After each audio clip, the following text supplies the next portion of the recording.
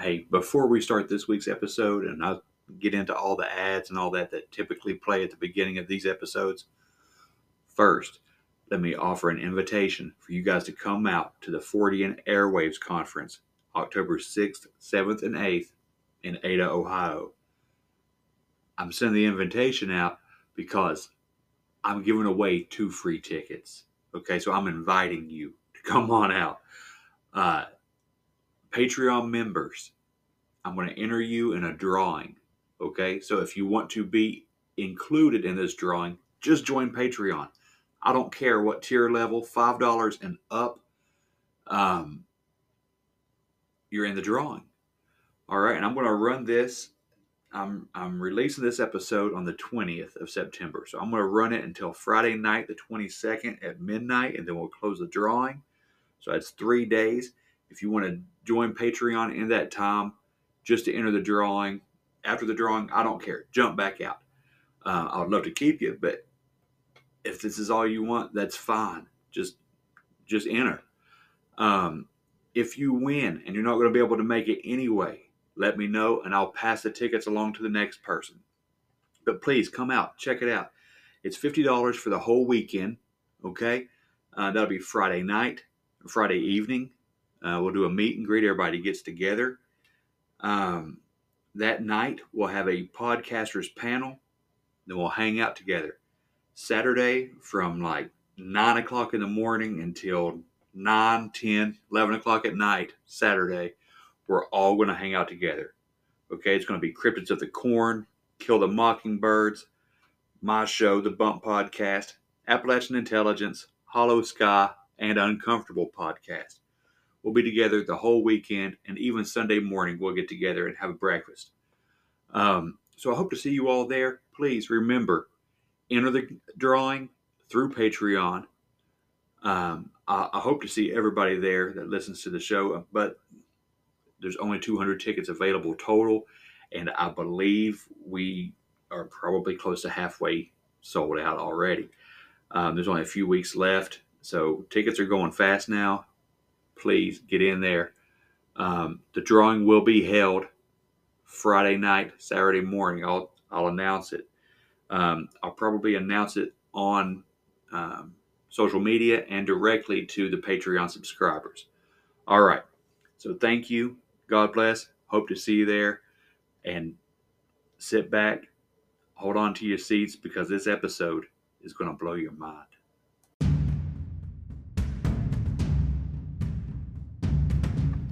Do you want to be prepared for anything that could happen in day-to-day life or when disaster strikes?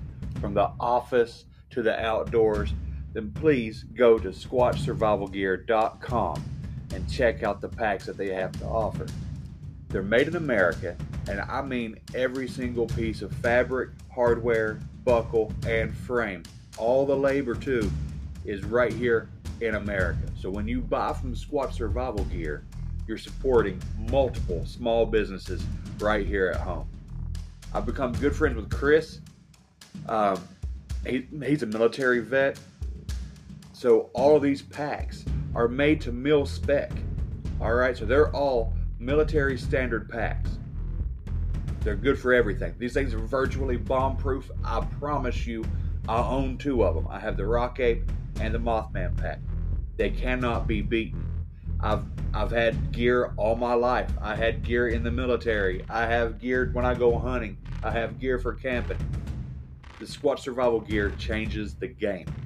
All right, I take one to work every day. I take the Mothman pack with me to work. Just use it as a regular backpack, but it's so functional.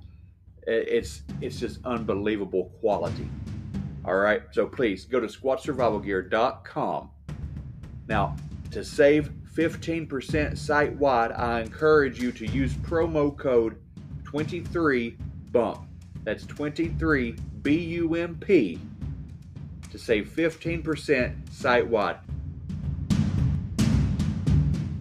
Hosea 4:6 says, "My people are destroyed from a lack of knowledge." So now that we have this knowledge, we have to remember to walk in 2 Timothy 1:7, which says, "For God has not given us a spirit of fear, but of power and of love and of a sound mind."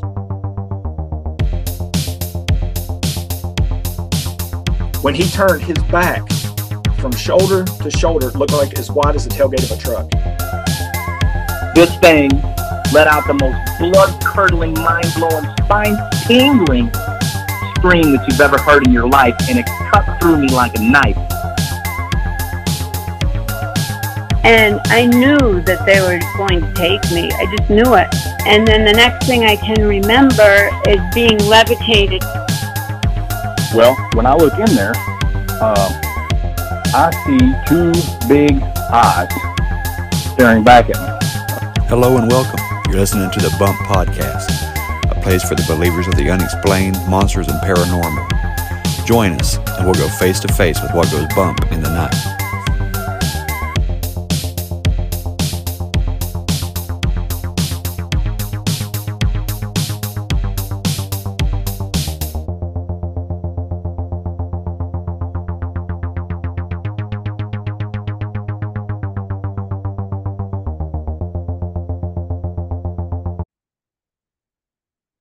Hey there, believers. We've got a great episode for you today.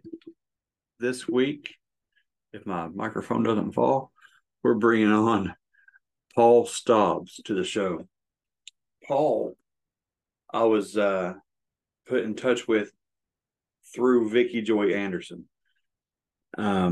because I had made a post on Instagram asking where did this theory about the Nephilim being depicted modern day by clowns, by like as a caricature of what Nephilim were, and because I didn't find it as funny. I looked at it like this makes sense. The height, the red nose and mouth from the eating victims, the elongated heads, that fear that some people have just seemingly built into them, this primal fear of clowns. It made sense to me. So I posted this thing on Instagram, and Vicky Joy Anderson was like, hey, I can get you in touch with the guy who come up with this like a decade ago, when he had this revelation. So I was like, yeah, I'm all about it. And it seemed like it wasn't a couple of hours. He had messaged me, and I was like, awesome, let's do this. And then it took me 3 or 4 weeks to find a day that I could schedule for us to be together. And it worked out. Thank God it worked out. But in this last month, I've seen him everywhere on all these podcasts. I'm like, man, did these people swoop me? He pop up on all these other shows because they had an opening in their schedule and got to him before I did, or is it just that I'm late to the game to find out about all this? I mean, if he found out 10 years ago, I guess I'm late to the game anyway. But let's bring Paul on. I'm interested in this. I'm sure that this won't be the only thing we discuss. You know how the show goes. We start on one topic and we find ourselves all over the place, and I love it, and I wouldn't change it for nothing.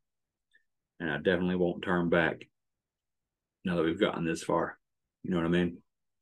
All right, I love you guys, and let's go ahead and bring on Paul. All right, Paul, we are recording now. How you been? I've been okay, thank you. Yeah, not too bad. I actually, well, I tell a lie. I had a stint last week where I got rushed to the hospital because I had a bit of chest pain, which isn't very good. But it turns out I had high blood pressure, and I'm currently also waiting to see something about my blood having high iron levels. So in terms of health, I've had a few minor issues here and there, but other than that, I'm relatively young, fit, and healthy. So I've not been too bad. No, but yeah. High iron. I haven't heard anybody have too much iron. I hear a lot of iron deficiency here. My wife, one of them, she's like anemic, low iron. But Yeah, it's more common usually for Northern Europeans like myself, very pale people, to have low iron. Yeah, but it's also very common for people who are of Northern European descent, like myself, to get this thing called the curse of the Celts. And it's this issue of hemochromatosis, it's called, where your blood has too much iron in it because your body doesn't break it down properly. It doesn't get rid of it. And the only cure is to have your blood drained every so often. no. So that's something that I'm going to have to maybe have done. I don't know. I'm still waiting to see a specialist to get officially diagnosed. But the funny thing is, this potential diagnosis comes 2 weeks after I made a video talking about this particular problem that Northern Europeans have when talking about the Nephilim clowns. Funnily enough, it was just a strange coincidence. But I was looking into theories of why clowns have big red noses and how that relates to the Nephilim in some way. And one thing I came across was this curse of the Celts, and people with incredibly pale skin can suffer from extreme rosacea, which is kind of like an offshoot of this hemochromatosis issue. And people with extreme versions of it, this curse of the Celts, end up getting something called a rhinophyma, which is a big bulbous red nose. And so I was doing this research into this particular blood disease, and then 2 weeks later, like, I find out I may potentially have it. So I thought that was quite interesting and bizarre. I already kind of knew all about it when the doctor was telling me, I was like, oh, great. Yeah, freshly researched. Yeah. Yeah, exactly. Yeah, so we'll call it divine providence or something. I don't know, but maybe I don't have it. Like I said, my blood tests have come back with high iron twice now, so they're going to go and do some more tests and see what's going on there. But maybe it's just a random blip. I don't know. We don't know yet, but just interesting. Yeah, absolutely, it is. Let's hope for the best. And if high iron, I guess that wouldn't be. I guess a vampire wouldn't want that in their diet if they're going to drain you. I guess that'd be the no highly metallic blood. I think that the side effects apparently it's quite bad actually. If it gets really bad, it can be basically you get metal clumps forming in your organs. All the iron forms together, and you get little metal hard pieces in like your liver and your heart and your pancreas and things like that. And that's where you have some serious problems. And then what comes with that is liver failure, which obviously leads to jaundice and all sorts of things. But we've done tests internally, and I don't have any major issues or no X-ray has shown any metal deposits in my blood yet. But luckily, if you catch it early, you can prevent all that from happening before it gets to that point. So we'll see. We'll see. Well, thank the Lord. Yeah, we'll definitely keep you in my prayers, man. For sure. Oh well, thank you. I appreciate it. So, Paul, take me to the beginning, man. I told the audience before I brought you on that we're going to discuss your theory that you discovered. You come upon this, had the revelation of it a decade ago, of a connection between the Nephilim, the Genesis 6 Nephilim, and modern day clowns, how they are a depiction, characterization, a caricature maybe of the Nephilim. That's correct. How did you come upon that? And just walk me through like the beginning of all this. What's the origin story of this, man? It's a really hard story to tell. I'm not gonna lie, and I've tried to tell it so many times. I feel like I always miss something or jump around. But you're right. The genesis of this idea did kind of begin to form in like the 2013, 2014 time of my life. I was a heavy psychedelic user during that period. I graduated university in 2014. So those 3 years leading up to that, 2011, 12, and 13, I was at university studying art and design. So I've always been a creative person, a painter, sculptor, drawing, and anything artistic related was what I do. I have my degree in fine art. And in stereotypical fashion, I was taking a lot of drugs during that time as well. I was a walking, talking, artistic student stereotype, basically. And I was very much in that new age Gnostic worldview of consciousness exploration, trying to get into other realms and communicate with beings and things like that. And I just wanted to know more. I wanted to see more from life, and I thought the answers were within these psychedelic experiences. So I was going pretty hard, a heavy cannabis user as well. Yeah, I wasn't raised a religious person. You know what I mean? I led a very secular life. Right. And my parents were never particularly forceful about any religion at all. They themselves were agnostic, I suppose. They had some vague belief, I suppose, but they never talked about it. It just wasn't a thing. My grandma was devout Catholic, so that's kind of my only insight to any form of organized religion I'd ever had. But I didn't pay any attention. And I suppose I grew up kind of atheistic, went down this whole consciousness exploration. There's clearly a spirit realm and something weird going on. My artwork was obsessed with sacred geometry, and the flower of life and platonic solids and all that sort of stuff. So I was drawing a lot of stuff like that at the time as well. And what I'm trying to say is, I've always been able to see patterns in things because I'm quite a creative mind. Right. Do you know what I mean? I've always been kind of a holistic thinker. I'm not very good with maths because it's too specific and it's too rigid. You know what I mean? And it's not that I can't do it. I get bored with it and my attention wanes very quickly. But I like anything that involves trying to see a pattern in things, or seeing the bigger picture of ideas. So during university, I kind of ended up going down this route of researching conspiracy theories. And I made it a thing about my artwork, because inevitably, because I was in this new age Gnostic worldview, I was watching videos about all sorts of things that inevitably led to me watching conspiracy videos. It's kind of, they're all connected in that respect. And there was this build-up happening towards the end of the world in 2012. The Mayan calendar ending and all that kind of thing, and it caught my attention. And there was loads of speculation about what was going to happen there. The more new age angle was that there was going to be a consciousness shift in humanity, and people were going to vibrate to the fifth dimension, all this sort of thing, and become their light bodies. And I don't know, there's also the crazy ideas about what was going to happen then. But I was researching all this, and I was like, what's making people think this? What is happening? What is all this conspiracy stuff actually about? And that's where my journey kind of began to answer those questions. I dive deep into it, And as time went on, I kind of researched everything. I went down to every single topic and rabbit hole I possibly could, and just seeped myself in it.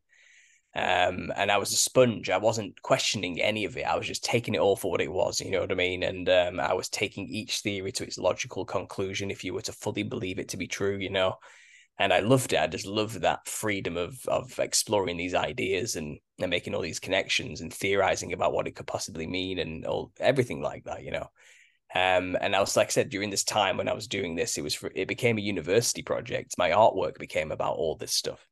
Right. And I was heavily in this psychedelic world at the time as well, So it all kind of clicked into place for me in that way. But I when I left uni, I had this channel with a relatively small following, but I still had this channel, and I had all these thoughts and ideas that I wanted to continue to explore. But I'd found no answers in the new age Gnostic perspectives that were satisfactory for my own spiritual journey. The drugs were starting to take their toll mentally and physically. My heart was empty and broken and voided. You know what I mean? I was disillusioned with everything. Mm-hmm. And I was kind of at rock bottom after university. I had no direction. I didn't know what I was supposed to be, what I was supposed to do with my life or anything, And obviously I was also terrified of the world and existence because of all this conspiracy stuff I'd just been researching for years. And I was quite jaded and broken down and beaten down, basically.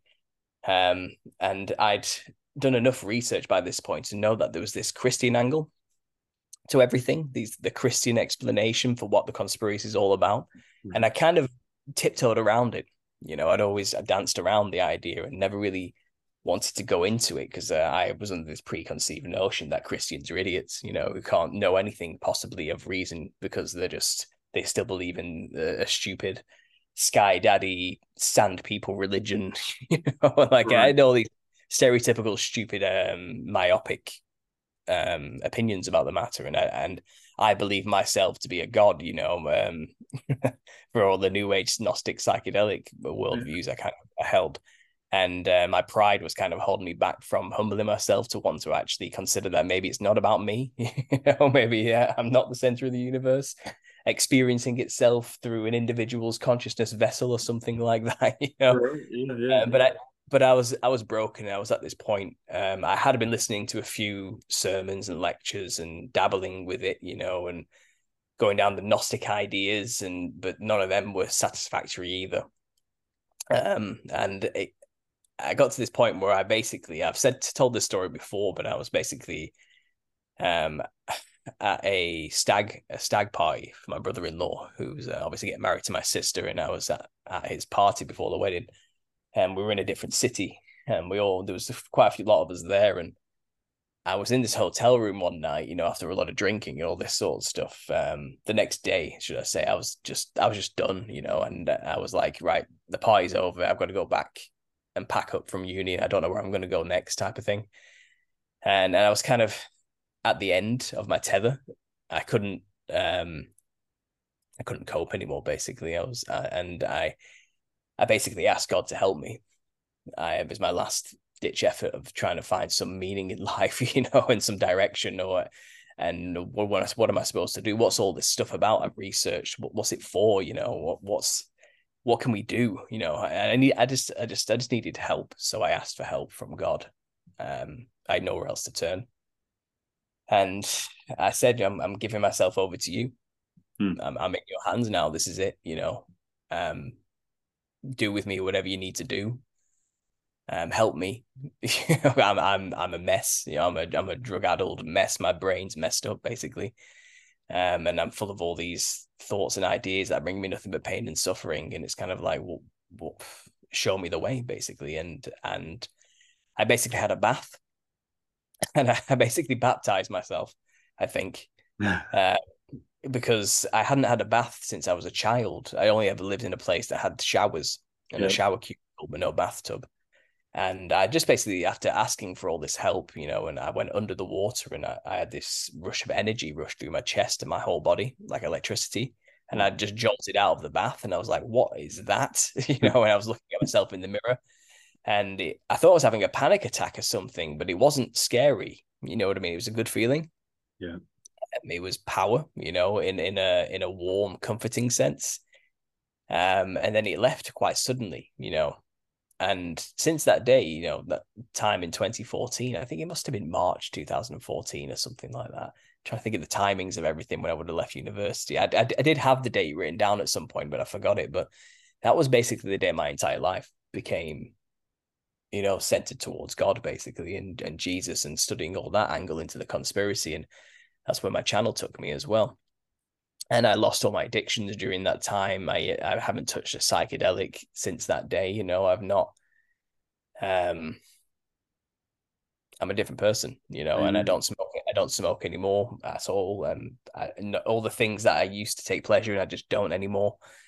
Everything changed, and it was a long process. Don't get me wrong; it didn't happen overnight. Everything, but God's been working through me in a way that has changed me for the better since then. A decade later.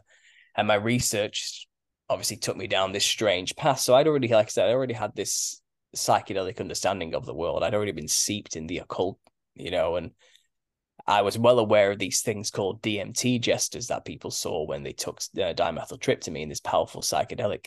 And I'd also taken salvia as well when I was even younger, when I was 17, and that was even more powerful. And I'd seen some things then as well. I remember distinctly the manic laughter that I would howl when I was on salvia, and I had no control over it. My body would just laugh manically, and it's a real common side effect on that particular drug. So, I'd already had that experience personally. I'd already seen that there was this fractaled spiritual realm that existed, which entities supposedly were within. I was blessed enough not to have to encounter any of them, but I saw the realm where they would have been, if you get what I mean. And I felt like I was being protected, to be honest, the times I was there. maybe God was letting me see just to prove a point that it's real, But not long after I kind of stopped all this, you have these things like called flashbacks, I suppose they're called, if you do psychedelics quite a lot, where you kind of keep zipping randomly into the psychedelic realm without wanting to be there, and you're not even on anything, it just happens. Oh wow. And I think I had one, basically. I think that's basically what happened to me as I was drifting off to sleep one night. So this would have been around maybe the 2015 period, a year after everything I just explained, after being basically saved. I had this vision come to my mind, and it was this enormous jester, basically. And I was looking up at this jester, this black and white line fractaled being with a big, wide, pink, purpley lipped grin. And it had these huge glowing golden eyes that were like reptilian in shape, angular in shape, like an Egyptian eye would be drawn, Mm-hmm. And it had this skull shaped like jester horns, like a jester hat. But it wasn't. Its skull was physically shaped like that. You know what I mean? It wasn't wearing a hat or anything. It just had this very oddly shaped skull that looked very reminiscent to how a jester's hat would look. And I just saw this being for 10 seconds, and I was looking up at it. It was enormous. This wasn't just right in front of me, my height. It was a giant, And just as quickly as I was there, I was back in my room, and I was like, what was that? So I keep having these moments given to me from God where my immediate reaction is, what the hell was that? And I didn't know what to make of it then, any of it, it was just something that happened to me that I kind of put into the back of my mind. And I never forgot. You don't forget something like that, you know what I mean? I actually drew it. And you can see on some of my earlier works, my first few videos, when I was kind of getting all this down, I showed the drawing in like episode 1 or 2, I can't remember, of my 40 episode series now. Yeah, I showed the drawing of what I saw, and you can see it's this black and white fractal patterned being. So again, a year goes by, and I have this nightmare as well, where I'm being chased by this ribbon-wielding Hatman character. He looks like a pimp with a cane, basically, wearing this huge purple trench coat and a wide-rimmed fedora hat. But it had these multicolored ribbons just beaming off the back of him into the wind, And I had this nightmare where I was drinking tea with my dead relatives. And then suddenly I get a phone call in this dream, and it's this person saying, "You owe me something. I'm coming for you now. Don't think I forgot about it." And I suddenly remember making a deal with this person about something where I'm at a festival, and I'm suddenly on stage in front of thousands of people. And so this is a dream I had about this character years ago. Suddenly I remember this really old dream in another dream where I'm being called by the person I made that deal with years ago. So it was a very Inception psychedelic moment, you know what I mean? Then suddenly on the horizon is this Hatman figure chasing after me, coming for me, and I'm terrified of it. And I've never felt pure evil more than when I wasn't being chased by this thing, So this was another experience I had. I had to wrench myself awake. It's like I was being suppressed, like I couldn't wake up, you know what I mean? And I had to scream to wake up from this experience. And I did just before he got me, and I felt like if he got me, I would die. That's what it felt like at the time. I could feel my soul being taken away from me, if you get what I mean, the closer he got. Yeah. And then I had another experience where I was in my living room. Nothing was happening. Nothing of special was happening. I was just watching TV with my dog sat next to me late in the evening. And then suddenly the room starts to spin into a black void. And it's like from the edges of my vision, it was getting blacker and blacker as it kind of spun into this weird vortex mandala psychedelic pattern in front of me. And I felt my body kind of being twisted with it.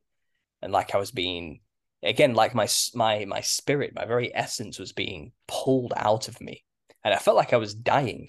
Like I felt like I am going to die. Something is trying to kill me right now. And I literally just said, "Jesus, please help me." That's all I could think to say. And I had to force that out. And it's like sleep paralysis effect where you struggle to move your muscles, And just as soon as I finished saying, "Help me," it stopped, So I've been having these weird moments for like these few years up to 2016. Like I said, I had Jester vision, I had this Hatman nightmare, I had spiritual attacks where they were trying to kill me. I had Jesus saving me, you know, and just I'd had this background of psychedelic abuse where I basically saw a lot of spiritual trippy things. And something happened in 2016. By this point, my channel was coming along. I was making a lot of videos about all sorts of spiritual warfare topics and doing research into the Nephilim and the history of the Nephilim. Reading a lot of Gary Wayne's stuff, you know, his book. And I was arming myself with a lot of knowledge during these years, which is probably why I started getting all these spiritual attacks. Because I kind of used to be on their side, if you get what I mean. I used to be a vessel for them. Yeah. And now I'm kind of researching about Jesus and I've got filled with the Holy Spirit. I don't think they were happy about that. I think like they felt like they'd lost a key player in the army, you know, in a way. Yes. And now I look back on it in retrospect, it feels like that's probably what was going on, why I was so heavily attacked during that time. But I don't get attacked like that anymore. It stopped. So I think I've edified myself in my faith enough to kind of be protected. But during that tumultuous time where I was a baby Christian, still learning a lot of things, still losing a lot of stuff, still, you know, getting rid of certain addictions, all that type of thing, going through the motions and the process, I was in the middle of this spiritual battle for my very soul, basically. And I still had vices and lusts and addictions that needed to be dropped, you know.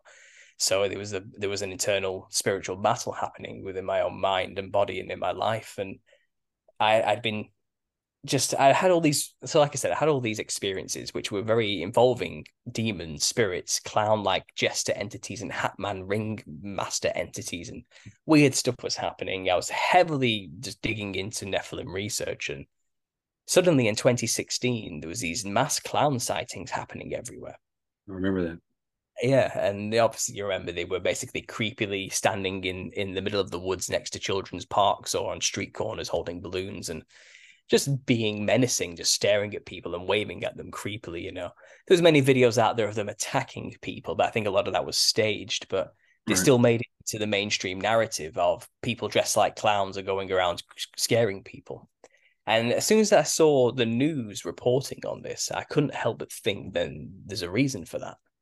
The news and the mainstream media is a controlled thing, you know, and they don't show something unless there's a purpose. And if the media is showing us this super creepy mass clown sighting thing and they want us to know about it, there's a reason. There's a reason they want us to see it. This is all I could think. Nothing's by accident with these people. Everything's a symbol. Yes. You know, everything's a message to them, to the people who were initiated in their secret societies. You know, for us, the profane masses, as they see it, we wouldn't understand the symbols even if it was right there in our face. But these encoded messages are in things like media for those who do know to get the message, you know. So there's something about clowns being sighted that they wanted us to know about. And I guess because of all these subconscious experiences I kind of had throughout the years, you know, I just was compelled to say clowns and Nephilim. Demons and clowns, you know, this demonic clown phenomena. I think around this time, It was coming out as well. You know, there was a lot of clown stuff happening during that period. People were referring to the world as clown world with the rise of Donald Trump and that meme culture with Pepe the Frog. All that kind of stuff was happening around this time.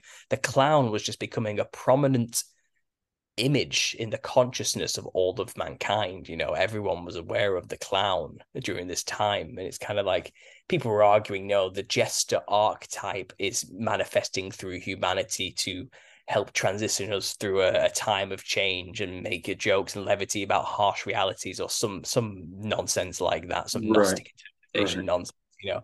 And I couldn't help but think, you know, there's something here I'm supposed to see, you know. So I just typed into YouTube at the time Nephilim clown, something like that. I was playing around with variations of demons, Nephilim clowns and jesters and stuff, and I came across this video, and it was by a channel, I think they were called the Conspiracy, the Epic Conspiracy, that's what the channel was called.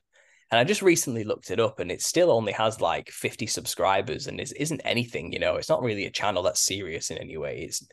But this guy made a video on there, whoever made this Epic Conspiracy channel, he made a video where he was saying the truth about the ancient Nephilim, you know. And he made this mockery video about biblical concepts. So he wasn't a Christian. He was making fun of Christians. He was making a conspiracy video that was a parody of a conspiracy video. Right. Yeah. And he was talking about the Nephilim and describing them as having red hair and white skin and all this sort of stuff. Making sly little jokes here and there as he was doing it. And he said there's only one logical conclusion. The Nephilim are killer, crazy, interdimensional clowns here to kill us all, or something like that. You know what I mean? And he wasn't making any connections. He wasn't trying to be serious. He wasn't thinking about the words that were coming out of his mouth. He was just making a joke, Right. an observational joke. And I realized something clicked. I went, hang on, you're onto something here, I think. Yeah. So I rolled with it, and I started just looking into the connections of the clowns and the Nephilim. And all the connections just started to roll, and here I am now. Since 2016, I think. Maybe it was late 2016 when I made the first video. I'm here now, like 7 years later, and I have 40 episodes and hours of research dedicated to explaining and showing how the clown is a purposefully created Western symbol for secret societies to reference the Nephilim. Wow. That's basically our conclusions have come to. It's a created image. The Western white-faced, red-haired, red-nosed clown, that's a very modern phenomenon. It's only really got created in the early 1900s after the 1800s. And during literally 1800 is when the first white-faced clown was actually created, with all the multicolored clothing and the wild hair and everything. And it kind of evolved through the early 20th century with the rise of the Freemasonic run circuses into what we know of today, the red-haired Afro clown with the white skin and the high brow ridge and the slit down the eye and the ruffle around the neck and the multicolored clothing. And it seems like there's no hard evidence for this. I can prove it was a Freemason called Charles Dibdin who created the costume of a clown in the 1800s. And it was him who certainly glorified and popularized the clown into media. So a Freemason had a hand in creating the image of a clown for sure. And it was a Freemason-run circuses that further evolved the image, into what it is today. So it's rooted in the occult. We know the Shriners have their own clown sections, sects, and they existed and were created around the same time period in 1911. During that rise of these Freemason-run circuses. And it's like they created a symbol to represent their gods that people wouldn't realize is what's happening right in front of them, like they always do, hidden in plain sight type of thing. And they molded it into a character that should be seen as a funny joke. So no one would take it seriously. Yeah. But that they gave them free reign to dress like their gods, which are the Nephilim, disembodied spirits, the demons, And by dressing like the thing, which is what all other folk traditions understand around the world, and we can get into it, and get into some examples of this, but to dress like something is to channel it, is to bring it into your body, to allow yourself to be possessed by it. That's the practice, that's the ancient ritualistic folk traditional practice of doing something like that. And I believe the Freemasons who dress like clowns are doing the exact same thing. And it's likely that they took inspiration from all of these folk traditions around the world when designing the Western image of a clown, because you'll find there's clownish features in all of them, all over the earth. Anywhere you find a ancestor spirit worshipping, channeling folk traditional cult, which is older than time itself, you find that they dress up like something which is extremely clown-like or has a clown-like feature of some kind, be it pale white skin, a wild red hair, polka dots on the skin, and body paint in some way. Some of them use stilts as well. It's right there in front of your face, and it's kind of, I think, these traveling Freemasons of the day, basically during this period of time where there was a lot of money everywhere, and they were traveling all over the earth, spreading their learning a thing or two about their gods in other cultures. I think they saw all these tribes representing the quote unquote ancestor spirits, which they knew to be the Nephilim, you know. And I think they took inspiration from all these cultures and, like I said, melded it together into this thing that we call a clown. But it's not. Its roots are wholly satanic. And I'll take a break there, let you ask some questions, and maybe we can get into the literal history of the invention of the clown from its roots in the West. So I can prove to you it's strictly satanic as well. You know, I'm writing a book about it, and I've just almost finished the chapter on this topic. So, yeah, I want you to do that. I would love for you to do that. That's hold on. Okay. Look, there's going to be a whole lot of me saying, wow, oh man, really? Because I have purposefully stayed away from this. Okay. Just so we could talk and I would be getting information for the first time. Okay. The reason why Vicky Joy reached out to you is because I posted on Instagram, what is this connection that I'm starting to see everywhere? People started posting a few weeks ago. It was the first time I'd ever seen it about Nephilim clown connection. And I was like, okay. And people were saying it as a joke, and people were laughing and making, you know, horrible comments in the section, you know, in the post comments. And it hit me so different. I thought, no, this makes sense. You know, and it's all these connections, you know, the height, the head shape, I read somewhere about the red mouth and the nose being the blood of victims and all. And I was like, man, this makes too much sense. This has to be something legit. And so I posted the question, what is this? And on my comment section, people were talking trash a little bit, but Vicky Joy Anderson's like, hey, I know the guy. And so she hollered at you, and you were gracious enough to let, you know, to come on. So I'm hearing all this for the first time. Since we had that first discussion, I saw that you were on like tinfoil hat and shows that I love and I subscribe to, but I didn't let myself listen to this. I wanted it to all be legit, straight from the source, first time, honest reactions. You're blowing my mind already, man. Okay. A few things. Go. I wrote a couple notes. Walking way back, when you got saved and did a self baptism, I love that, and I loved also how you said you didn't change overnight. A lot of people think they have to be perfect before they give themselves over to the Lord, and that's just not how it works. You give yourself over, and then He changes how He needs it when He needs it, and I love that. The salvia high, the manic laughter you were talking about. Mm-hmm. When I first come out of the Air Force, I dabbled with salvia and tried to trip out, tried to go to the other side and see all this crazy characters and this other realm and stuff. I tried my best, but I couldn't. I felt like I was seatbelted into my couch, and all I could do was sit there and laugh and laugh hysterically. And everybody around me, it was just, and it's scary when you talked about, I had to this day had never connected that to a spiritual thing. And then as soon as you said that, I was like, oh wow. And then you hear that clown laughter in your head, you know, like that was scary. I had also had a dream about pure evil. You mentioned this pimp daddy hat man. Mine looked like a scarecrow, but it was the same thing. I was a teenager, and I was confronted by this thing, and it was like stationary in my yard, but I had to pass it. And, you know, these knives were jutting out at me, and it was in my dream, this was pure evil. And that was my first time experiencing pure evil. And I just wrote notes of connecting here. I'm trying to take this journey with you.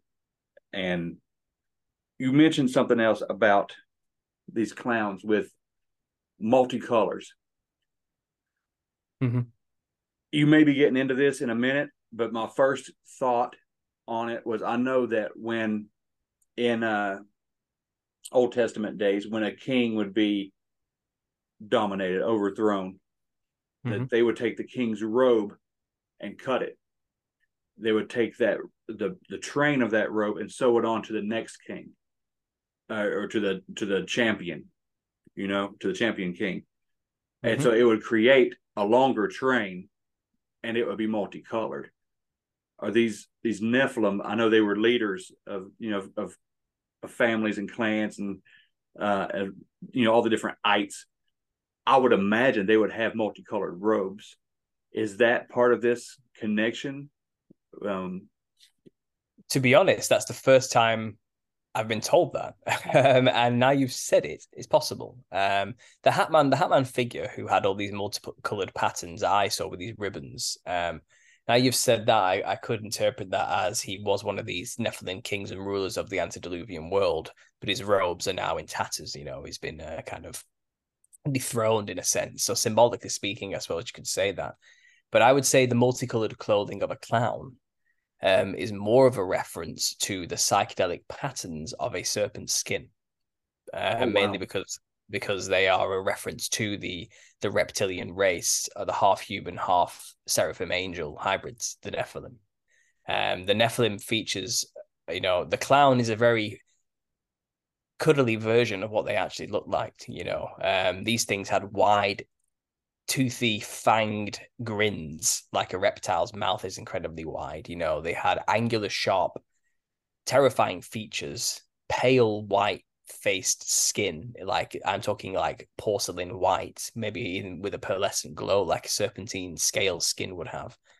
They would have had red noses, or I'm gathering, which and also I've also heard theories that they also had no nose. They've been referenced in the city car tribes of North America who contended with these things called them the noseless ones. So they would have had a red hole where the nose should have been, which is another reference to why these Nephilim may have had the red nose of a clown may be there.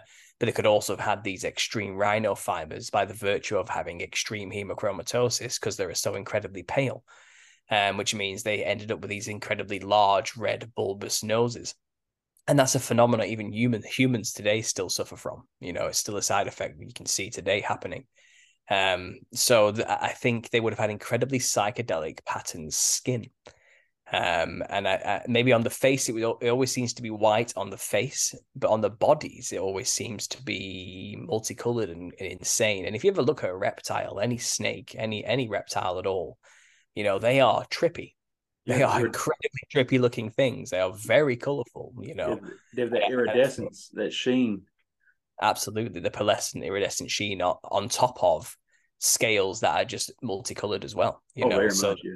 They were known as the glowing ones. They had big glowing golden honey eyes, or blue eyes is a very common description as well. They had incredibly long, fiery, flowing red hair. And I'm not talking ginger. I'm talking blood red hair.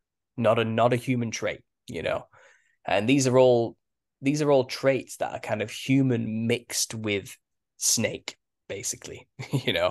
Snakes don't have hair, all right, but humans. So it's kind of and it was the daughters of Cain that mixed with the sons of God, or the seraphim angels, and it's I don't know what the mark of Cain was, but I have read recently theories from the Book of Lamech of Cain. He says the mark was leprous white skin. So again, not Caucasians. We're talking vampire white, gray white death skin. Whiter than a porcelain urinal white. These are that's that. So with that, I don't know if that's true, but it would make sense in lieu of my theory that this white skin trait was picked up and melded into the fiery serpentine seraphim angels. And you mash those two things together and you get a pale-skinned, red-haired base, which is the base of a clown, a basic clown image, Yeah. So in terms of psychedelic patterns on the skin and the psychedelic clothing of a jester or a clown, I think it is a direct reference to serpent skin. I do think that's what it's about. And that, and with the makeup around the eyes, like the diamond shape, or this, like you mentioned, the slit, that would be reminiscent of the snake eyes. Yes. This is blowing my mind, man. Like, this is legit. This isn't. This is legit. This is for real. Well, if we go into further explaining, just breaking down clown, so the clown, like I said, is a symbol. It's full of metaphor and simile to the Nephilim. So Another example is a long forehead. You find a lot of clowns have a pinhead or a cone head or an elongated. They wear a skull cap, with the hairs on the side, and it makes the forehead look incredibly long. But we find these elongated skulls all over the earth, which are not human in any way, shape, or form, and they're not a product of headboarding and crushing and manipulation. They're actually shaped like that. With more volume than the average human skull. And then where the neck attaches to it is different from a human skull as well, and the eye ridges are bigger than a human skull. And they have, they're missing the ridge in the middle of the back of the skull as well, what humans have. So it's a different entity. It's not human, And these would have been offspring of the Nephilims, maybe lesser Nephilim, like the Elio or the Nephil, as described in the book of, I think it's the book of Jasher, he talks about that one. And Enoch as well, I think, mentions it. But I think, these 7 foot tall, 9 foot tall giant skeletons we find everywhere are these descendants of the Nephilim. And even they have this elongated skull feature. And even they're described as having white skin and red hair by the Native American tribes who fought with them not that long ago. We don't know how long ago specifically, but it can't be too long because they still remember it. They still talk about it in their oral traditions, as if it was yesterday type of thing. It could have been 100 years, a couple of 100 years ago. It could have been 500 or 1,000 years ago. But that's still in relatively modern terms when you're talking about biblical history. That's still coming through to the modern day. And they're not that tall. They're like 9 to 10 feet tall max, The ancient pre-Diluvian, the post-Diluvian, the pre-Diluvian Nephilim were like bigger than skyscrapers, they were the mountain ranges. They were something, and these were the most fiery, insane looking things. These were the original, most clown looking entities, And I think it kind of got diluted as time went on, to be honest. But the common descriptors are always the same. It's this pale skin, red hair. So elongated skulls, often seen on a clown with a skull cap, is referencing them. The beings, the serpents race that had these longer skulls than an average human, and that's in the clown. I've explained the white skin. I've explained the red nose. It could be that they had no nose, so it's a hole where it is, because some of them have been described as the noseless ones. It could be a result of having incredibly pale skin, means they suffer from extreme hemochromatosis and get rhinophymas quite commonly, giving them bulbous red noses. The red around the mouth, the typical clown makeup of having red around the mouth, is to accentuate the width of the mouth. It's to make it look like a wider, unnatural smile. Because the serpent, a snake, for example, can dislocate its jaw to eat its prey. That's what it does. They have an incredibly wide maw, and from the front, it looks like a big, wide smile. Yeah. It looks like they're smiling at you from the front because of the nature of how wide the gap is, And obviously, that comes with fangs as well. And you'll find a tusked fang effect on most depictions of Nephilim throughout artistic depictions of them. They have these fangs from above and from below. So the clown has this wide red makeup. I think, imagine I theorized originally that the red around the mouth is because they were cannibalistic in nature. They ate flesh, they drank blood. And there's the extra biblical text of rife with blood drinking. It was kind of a thing they did, And having red around the mouth and red on the nose could symbolize simply that they are cannibalistic in nature. But I'm more leaning towards the idea of, I think they may have had incredibly wide, thin lips, which were red like a human, on this creepy looking white-skinned face, So they would have had probably human lips on a serpent mouth, which would have looked incredibly weird and terrifying and red, just like our lips go red, and I think it could have just been a reference simply to that. You'll find clowns often paint themselves with very big, thick, black brow ridges that go up the forehead, this big, long head. And if they close their eyes while they have this makeup on, it looks like their eyes are enormous. It looks like one big giant eye. And you'll find they also blush that entire area with blue quite commonly. Yeah. So when they close their eyes, it then looks like you're looking at a being that has big blue glowing eyes. And that's another feature of the Nephilim specifically. There's one depiction in Australia of the Wanjinas, which you can find rock art depictions all over the Kimberley region in the western region of Australia. And the backstory for the Wangina is a quintessential Nephilim. Maybe we'll get into it in more detail later, but the gist of it is that a lot of them are depicted with glowing blue eyes, and it's a very common descriptive trait. So the red hair of a clown is because these things tend to have red hair. So it's all there in the face, and the line going down the eye, reptilian pupil in nature. Reptiles tend to have a slit rather than a round pupil. So we get to the body, starting with the neck. You find clowns have a frill around the neck, it's like a ruffle of some kind. It looks like the stuff of the aristocracy, of the Georgian era and the Elizabethan era. And people would say, "Oh, well, that's just to mock the king," and that's just there to, mimic the ruling class of the time. But actually, if you look at some lizards, even in Australia specifically, they have frills around the neck. A frill is a strictly reptilian feature. And the most famous example I think people would recognize if I said it would be in Jurassic Park. Mm-hmm. That one, the one that opens up its frill before it spits in the eyes of the fat guy before he dies, Right, yeah. That's a popular mainstream image of a lizard with a frill around the neck. But you can find these frilled lizards do exist still today, And I think that's what it truly is on the neck of the Nephilim. I think that a lot of them may have had these plumage frills, just like a lizard. And I think that's what the ruffle around the neck is actually representing as well. And then you have the multicolored clothing, which is obviously reminiscent of serpentine skin. Then you have the large gloves and large shoes, just to emphasize the size of these beings. They were giants, and the big shoes represent that they would have had big feet. They often wear tiny hats or little umbrellas. Again, it emphasizes how big they are. Yeah. It's all about, they're trying to reference, look how big the clown is. They are referencing the giants of the past, the Nephilim, so these symbolic references to size are always there with the big hands, the big shoes, the tiny objects, There's also this nature of clowns come out of a car, many clowns coming out of a vehicle. I think this is the Freemasons having a bit of fun with the phrase, they are legion, for they are many. Oh. And, a human being, for example, can have multiple demons within them. And in dream understandings, if you dream of a vehicle, you're actually dreaming about your own ability to get through the world. You're dreaming about your body.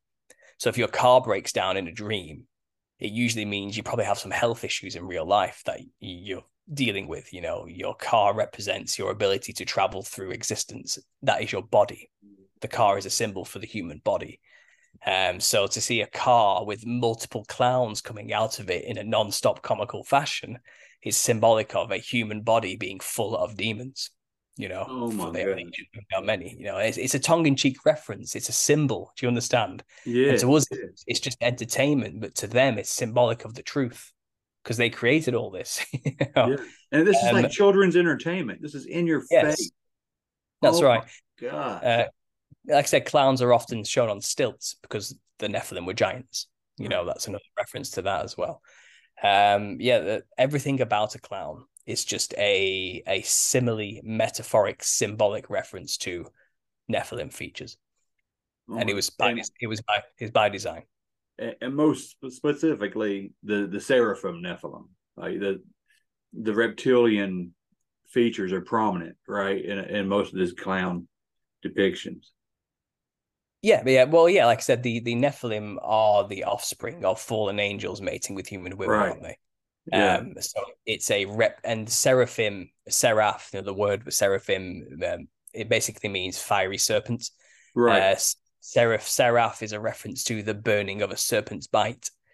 And the seraphim is basically saying burning serpent, fiery serpent, the dragon-like angelic exactly. order. Yeah. I do believe, obviously, dragons are also a reference to fallen angels, seraphim angels, the feathered serpents of the Americas, Kukulkan, Quetzalcoatl, all of those, that group, whatever name you want to give them. The fiery serpents of China and Asia, are all over the place. These are references to the seraphim who mixed their DNA with humans and created this race, A lot of Christians who follow, the churchianity view of it all hate me for saying this. They think I am blaspheming. They believe the sons of God were just men. Yeah, the Sethite view. No. Yeah, that's just not. It's just not the truth. No, If you just look outside of the Bible, it's showing you clearly in the world what they were. Yes. And I believe the Bible is also telling you very clearly what they actually were. I think it's probably a Masonic deception, to be honest, to believe the other thing. I do too. I agree with you. Maybe it's different for me because, again, I wasn't raised in a church or with any particular dogma, so it's easier for me to perhaps see the pattern and look outside of it. But I think some people are so entrenched in that other view that they find it difficult to accept anything other than what they were told originally. Well, a lot of the Western church now looks at hell as a metaphor. They look at demons as a mental health issue. It's way more real than that. It's way more tangible. There is a spiritual realm, and this ties into it. This is a big indicator and proof of it. Mm-hmm. I do have a couple more things, man. But before I'll stop. I've said enough. I'll let you go. I'm loving it, and it's like blowing my mind. And I'm like, hold on, I got these grade school questions for this college level. No, go for it. Go for it. Honestly, go for it. I'm here because I want to hear this the satanic connection too. Mm-hmm. Real quick, another thing that hits me is this connects the whole uncanny valley theory of that primal fear that people have of clowns. Like, why would people be afraid of this slap happy balloon twisting clown, other than that there's some kind of primal trigger in there.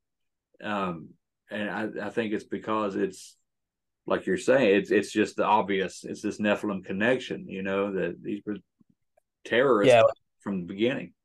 Coulrophobia is the fear of clowns, and it's actually one of the most common fears in the world. It's not the most common fear, but it's up there. It's common enough that it's considered relatively normal to have that fear. Right. I've noticed there's been a lot of articles being released recently over the past, maybe since the 2016 clown sightings, of trying to explain why people are scared of clowns, and scientists think they have it pegged, and they're basically saying it's because of the uncanny valley thing, because it's almost human but not quite. Right. And people don't trust people who wear masks. People aren't instinctively scared of faces where they can't read someone's emotion, and that's what the paint does. It's a constantly smiling monster. You don't know, even when it's sad, it's still smiling type of thing. But I think it is, like you said, more deeply rooted into our DNA. These were our enemies. These were eating us. Yes. These were predators, the true predators. And we were its prey. And I don't think a brutal existence with these things leaves a human and the generations afterwards. I think we are then in kind of like a micro evolutionary type way forever changed. Right. Yeah. I think we all distinctively have this deep rooted ancestral understanding in our very blood, to distrust a thing that looks like that. Yeah. I really think, I think so, because these are the things that Joshua and Caleb were charged to go into these lands and eradicate. It wasn't that God didn't like tall people. It's because of these were, these monstrosities, these abominable things. These were not his creation. No. And okay, while you're talking, there's obviously, and I don't know, I've gotten into it on my show before, and I know it's a very popular theory on a lot of other shows. There's a lot of people that speculate that, and don't laugh me off on this quite yet. Give me just a second. A lot of people speculate that there's a Nephilim and a Sasquatch connection. Okay, the Bigfoot and Nephilim connection. Mm-hmm. I think that some of these connections with clowns, these are common traits of these Bigfoot creatures as well. You have the height, you have the enormous wide mouth, you have the elongated heads, of course the giant feet. These these are also, these are something that's shared with the Nephilim creature, the clowns, and the Bigfoot. Have you ever been asked about Bigfoot? Do you believe that they are derivative of these clowns or these Nephilim, or where do you think they come from? Well, sit down, because I have an entire chapter dedicated to this in my book, and yes, you're right. It's okay. It's linked. Okay. Okay.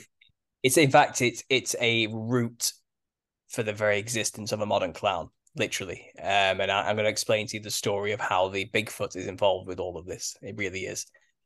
Right. So you have to realize there's this thing called a wild man, which is traditionally through most of Europe and actually all over the earth. The wild man tradition has its roots in Northern European mythologies. But these tall, brutish, hairy men have always existed throughout history in the relatively modern age through classical history, Mediterranean history. You can find Bigfoot type characters all over the earth in every continent. Right. They have their own version of it. Okay. And I've listed them all in my book recently, actually. Wow. In chapter 13. There's too many to recount here, but listen to me when I say it's everywhere. They're all over the earth. But specifically, I'm going to talk to you now about where the clown and where the harlequin comes from and how it actually became a thing in the West. Okay. So the first clowns were kind of not clowns as we know them today. Okay. They were more buffoonish comic characters out of Greek and Roman theater.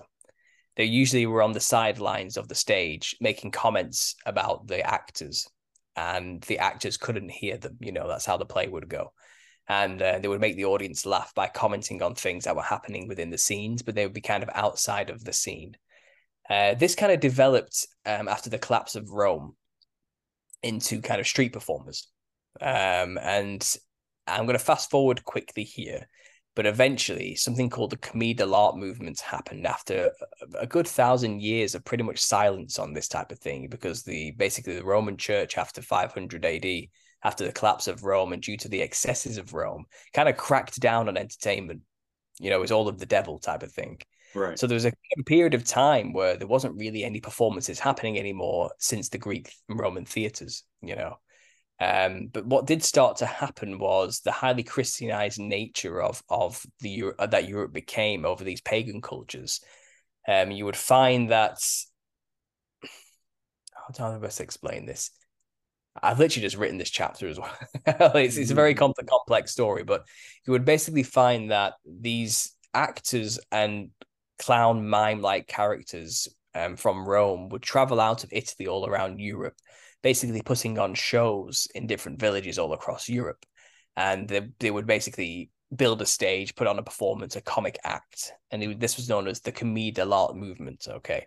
And these actors found work doing this, and it kind of started to become popular again, maybe around the 1400s, the 1500s, and the 1600s.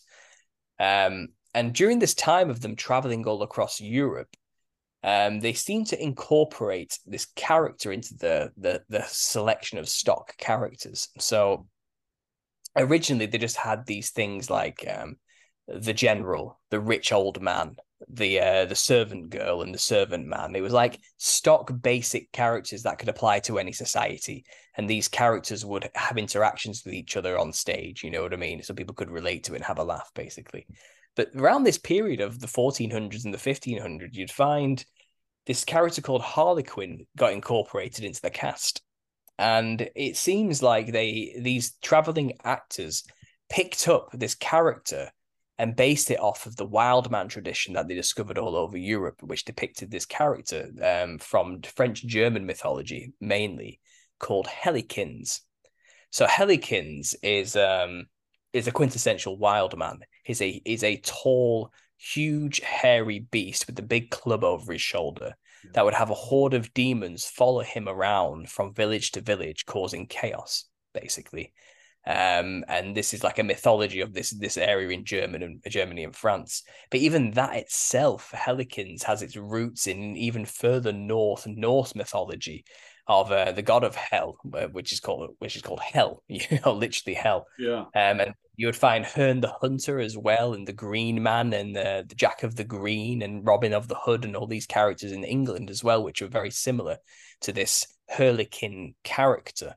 And he was basically a wild man figure, but in a more modern mythological sense, which is where they picked this up. But even then, if you go even further back, this is basically Enkidu from the Epic of Gilgamesh, the wild hairy beast, that was friends with Gilgamesh, basically, and traveled around killing lions and all sorts of things before he got killed himself, looking for immortality and all this sort of stuff. The wild man tradition goes way back, even to Cain, because there was a translation in an Irish book, which basically was a compilation of Old Testament stories in the Gaelic language, and they basically called Cain Hurley, which meant hairy. So Cain was the hairy Cain. And there's that story of Lamech and Tubal Cain killing Cain. They thought he was a beast when they were hunting. So they shot an arrow at him and killed him, And they were like, oh, God, we've just killed Cain. But once he came up to the body, they realized what their mistake afterwards, So Cain himself was the first wild man. And in Gaelic language, he is referred to as the Hurricane. Wow. So this is probably where Helikins comes from. The Helikins, tall, hairy wild man with the club, is based on the world's first murderer, the literal grandfather of the Nephilim, because it was his daughters that mated with the seraphim angels, basically. Yeah. But you'd find, even leaving that alone, that's where Harlequin comes from. Harlequin was originally in white tattered clothing with multicolored patches all over him to mimic tufts of hair like the wild man. The original, it was actually called Arlecchino in the Italian phrase, but Harlequin was kind of the Northern European pronunciation of Arlecchino, based on his Helicans character, like I said. And you'd find he'd wear these tufts of multicolored over him in these rags. He would have a club like Helikins would, and this would become the slapstick. Okay, so what the character of Harlequin would do in these shows, he would be a demonic, powerful figure who was outside of the story, but within the story. And what he could do is slap his stick onto the floor and change the scene. He had magical powers, you know what I mean? He was a quintessential demon, and he has his roots and basis in representations of the demonic wild man. We call this today Bigfoot, these sightings of these wild men, but they've always been there. And you can find European depictions and stories of encounters with wild men everywhere. There's even a Swiss tapestry depicting the Moors fighting incredibly tall, pale-skinned, hairy men. You know what I mean? And these giant, hairy men are everywhere and have been throughout history, and Harlequin is based on them. So this is the first proto-clown character. Harlequin was a vulgar, brutish character who would mimic masturbation with his slapstick, you know what I mean, and penetration on other people. He was crude, he was rude, he was the first clown type character. But even then, this is kind of an amalgamation of the devil character in medieval plays. And the devil character would be very Harlequin-esque, act the same way, and would have basically cloven hooves and hair on his legs, and the tail and all that. So this is where that medieval image of the devil came from within the highly Christianized society of the time, when plays became more popular. You would find often that Harlequin would replace the devil character in these shows later on. So that Harlequin is synonymous with demons, basically. He is a representation of a wild man demon. So Harlequin, as the years go on through this commedia dell'arte movement, it moves up into England and becomes pantomime. And Harlequin kind of changes from the quick-witted, devilish character to kind of like a bumbling fool who's constantly chasing after this woman he loves called Columbine. And he would stop being this demonic thing and become more of just a doting love interest, through the British versions of this thing. And then you would find there's another stock character which was called Clown within the commedia dell'arte movement. So Clown, up until this point, was actually a relatively back character that wasn't that important. It was basically the servant of Pantaloon, the rich man. And Clown just dressed in very loose white clothing, rags, if anything. And he had some black pom-poms on him. And that was it. That was Clown. You know, it represented a lowly servant. And Clown would often try and prevent Harlequin from getting with Columbine, his master's daughter, you know. That's who Columbine is. Columbine is the daughter of Pantaloon.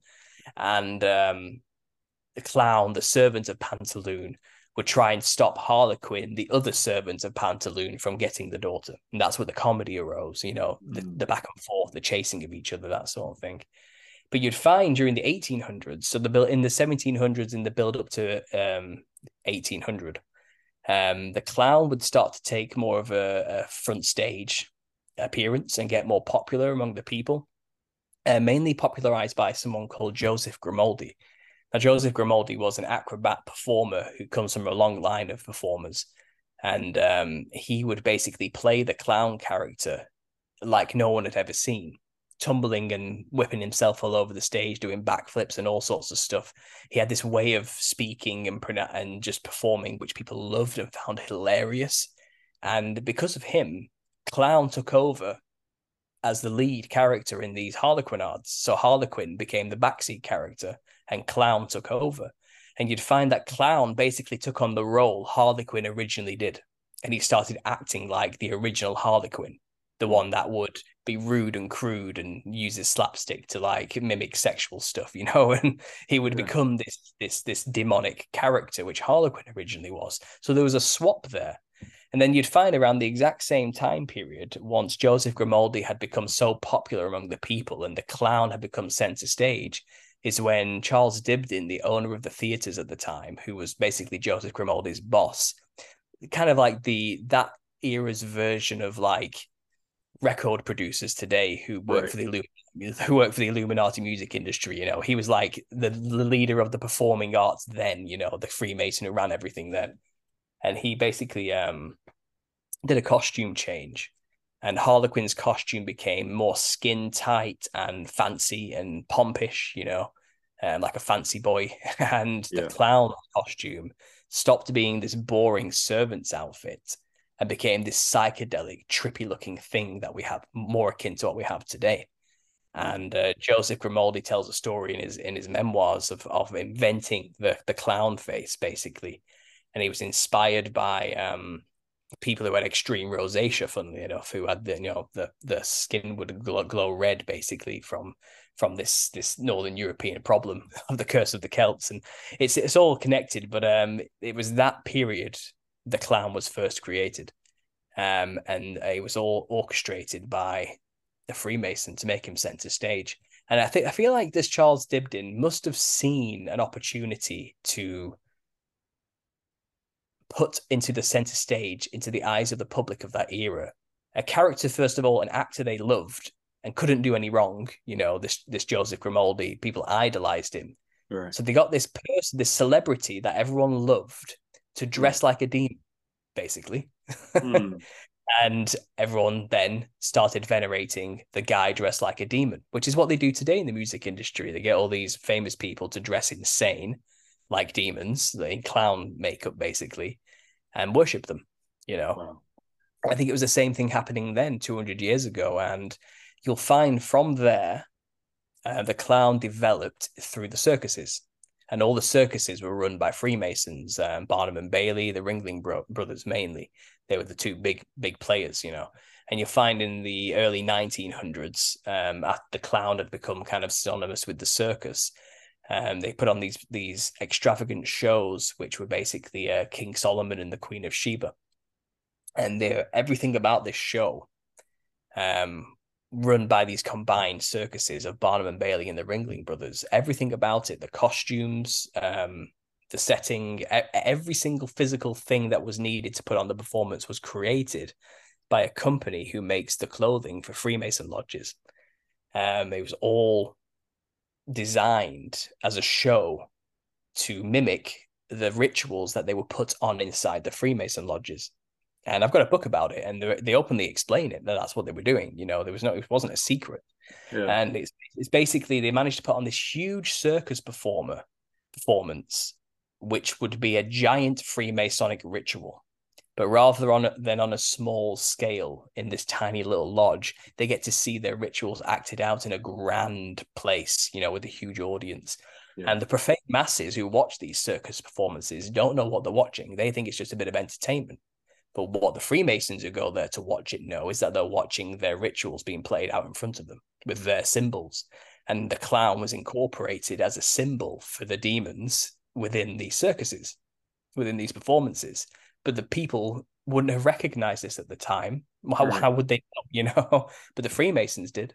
Because I believe high-level Freemasons are a continuation of these serpent worship cults from the past, you know? Oh, yeah. Yeah, I do too. And they have to show you this black magic. They have to show you these rituals, right? Yeah. They have to do it in the open. It's part of it. And it's, wow, man. So I believe, yeah. So think of this, the leader of a circus is the ringmaster. Ringmaster. Now, first of all, Solomon was the master of the ring, the lord of the ring. He had the ring to control the demons, to build his temple. Okay, so that's the first reference to what it is there. But the ringmaster also wears a black top hat. Within a Freemason lodge, the only person who is allowed to wear a black top hat is the Grand Worshipful Master who runs the lodge. So the ringmaster of a circus orchestrating the ritual of the demons, the clowns running around him, is the same thing as the Grand Worshipful Master of the Freemason Lodge orchestrating the ritual and summoning demons within the lodge. It's the same thing, just, you know, kind of put into a circus. The only difference with the circus is that it has an audience, and therefore it garners more power, more energy. You know, the ritual is more potent, more powerful. But luckily for them, the audience are ignorant to what they're witnessing. Right. Do you get what I mean? Yeah.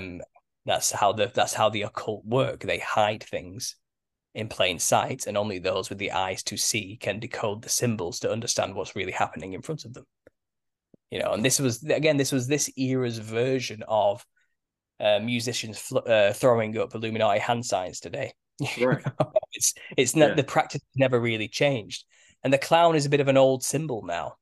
You know, and in terms of the the externalization of the hierarchy thing going on today, where they're kind of showing you more and more blatantly what they're actually all about. The evil demonic clown is basically now the norm when you see a clown represented anywhere. Right.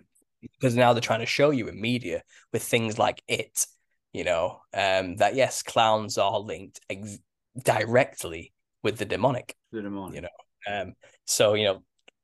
Harley Quinn, the first clown character, based literally on wild men or Bigfoot of Europe, you know, based literally on Nephilim creatures in an extremely literal sense. It's not, there's no metaphor about it, you know. Yeah. And then the clown replaced that character and took on the same role of the demon. And then the clown was incorporated through the circuses as a symbol within Masonic rituals, which were put on by Freemasons in these circuses. And the symbol has continued into our modern age today. And you'll see it everywhere now. I pointed it out. You'll see musicians dressing like clowns quite regularly. And I believe to do this is actually to purposefully channel the spirit. And that's what they're doing when they do it. They're doing it for power, for talent, for fame and fortune. They dress like the thing to evoke the thing and be possessed by the thing. And that's how they get forward in life. I believe if you're in the artistic industries and you want to get famous, all you have to do is dress like a Nephilim jester clown monster. And if the demon itself doesn't help you get there, the secret societies that run the industries will notice you dressing that way, and they will elevate you. They will make you get famous, you know. Like the band Kiss. Oh, there are hundreds. One of them went by the demon. One of them went by like the Star Child or something like that. That's right. Yeah. What? Yeah, Kiss is one. Kiss is one of them. Yeah. But I have yet to make a video on it specifically, but there are hundreds of artists who have done this. David Bowie's another popular mainstream example. Oh yeah. He had his character here. Was it Iggy Stardust or something? Yeah. Which was a red-haired, white-skinned Nephilim clown demon, basically. The Susie and the Banshees, is that a name? She was the same thing, white skin, red lips. You'll find Split Ends was a band in Australia that was quite famous, I think on New Zealand, that also played on the checkerboard patterned clown-faced thing. You'll find even today, I don't know, Doja Cat is a good example. Not only she just released a video where she's literally just like a demon, but you can find plenty of examples of her clowning herself up on purpose. You'll find they'll all lean towards bright red lips, pale white skin depictions of themselves. Yeah. Every famous artist has probably done this, and they'll probably still be doing it today. I think is it the lead singer of The Cure? He's another good example of somebody who's always has red lipstick on with white makeup. It's a common trope, it's a common thing, and it's their version of evoking the spirits. It's the same thing folk traditional rituals do today in Africa, in Asia, on every continent, everywhere. You know, these ancient practices, they dress like clowns to summon demons, you know. Man. Okay.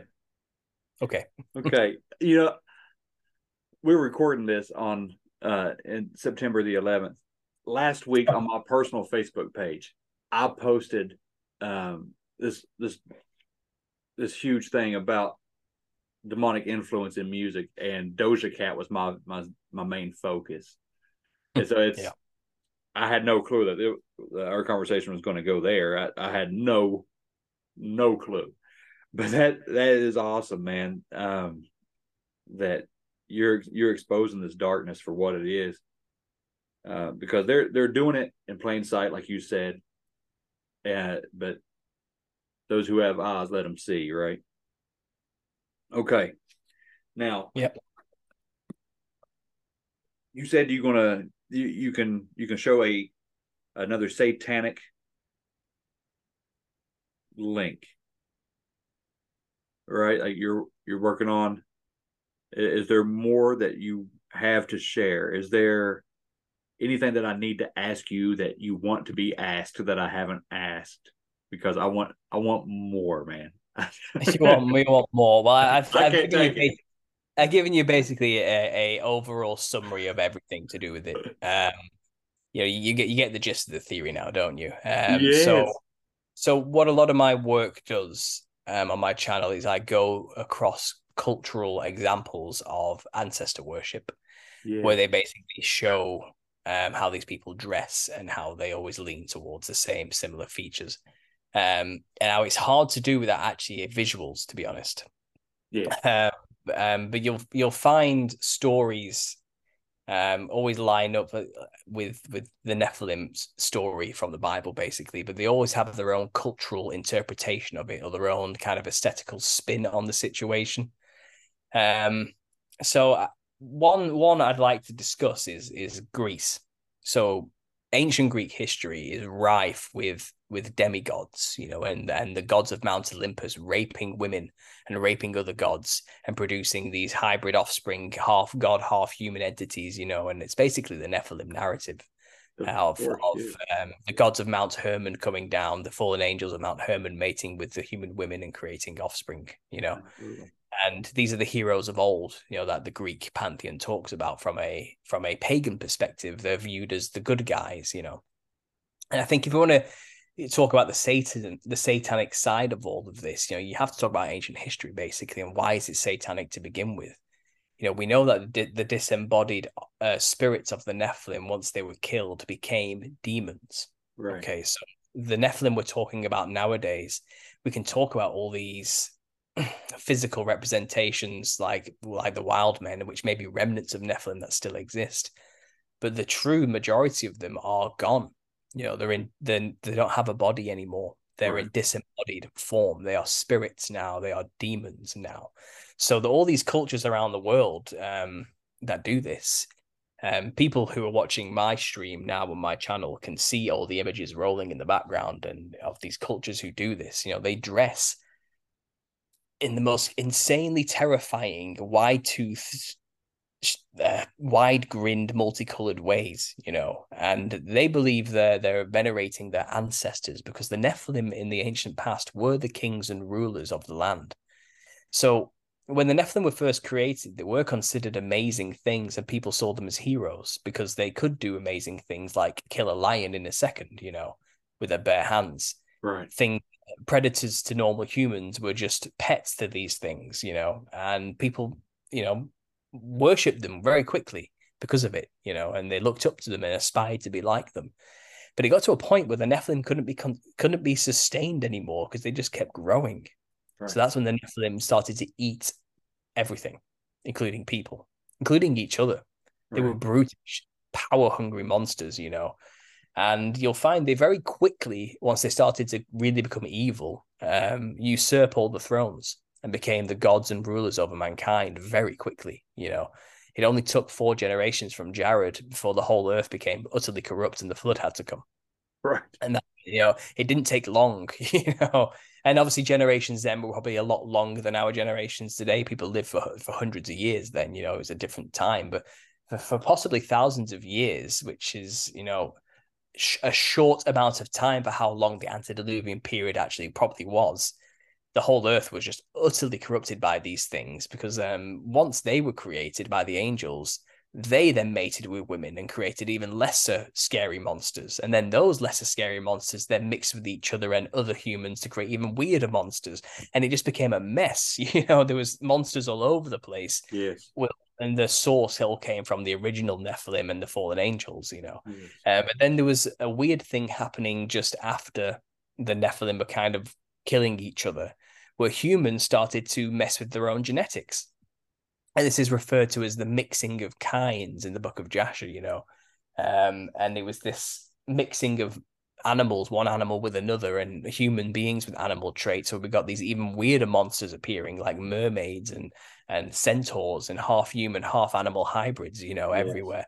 And I think a lot of these things survived the flood because they had the abilities to survive in water because they had fish-like abilities, like gills and things like that. I think the time just before the flood was insane. It was insane, the stuff that was around then, and again, they were all being ruled by Nephilim kings. Right. But once they all died in the flood, that pretty much wiped most of them off the face of the earth. Even before the flood, the angels who mated with the humans and created the Nephilim had to watch their children kill each other. That's one of the punishments talked about in the book of Enoch, that one of the punishments was that they had to watch their beloved ones kill each other. Yes. Their children, their Nephilim children, kill each other, And these were the big ones that were killing each other off. And during these battles, and they were probably, from the Nephilim perspective, they were fighting each other to become the only rulers on the earth. They were petty power struggles, But from like the angels' perspective, it's like, why are you all killing each other? You're supposed to be working with us. We are the gods, and you are our potentates on the earth. Right. At this time, people like the Greek pantheon of gods or the Norse pantheon of gods and all these other the Indian pantheons. Yes. All these many gods that were everywhere were the fallen angels, and they had below them in positions of power the Nephilim. And then below the Nephilim, you had the priestly classes of humans who worked with the Nephilim. And even today, I believe secret societies are a continuation of those scumbag humans who sided with the Nephilim, Oh, yeah. And with sure. the priests who made sure that people worshipped either the Nephilim giants or worshipped the fallen angel gods or worshipped the earth and the sun. It's one of the three. Yes. Right? As long as you are not worshipping the creator. Right. They don't care where your attention goes, Yeah, as long as you're not focused on God. So during that time, that's what they made people worship.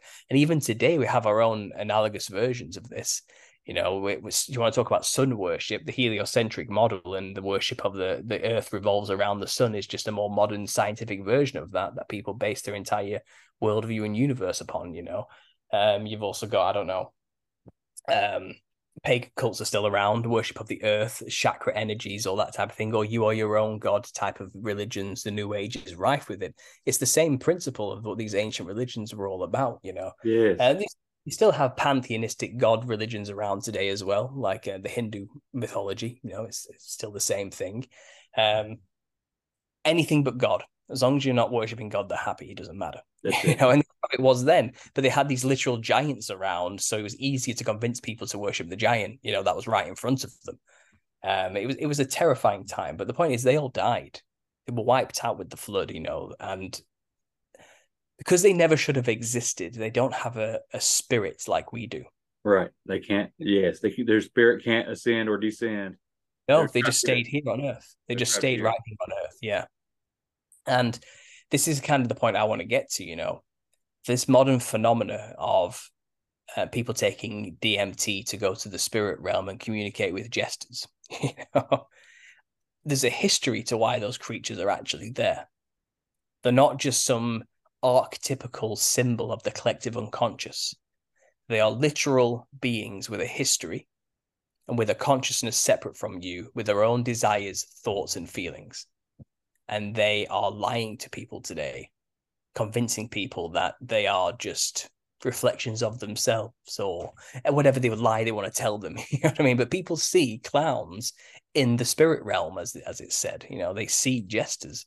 And that's what they're really seeing. They're seeing the serpentine creatures, the Nephilim spirits, you know. And this is what possession's all about. This is why Jesus was casting demons out of people. Yeah. These Nephilim crave a body. That's what they're after, you know. They want to be in embodied form like they used to be.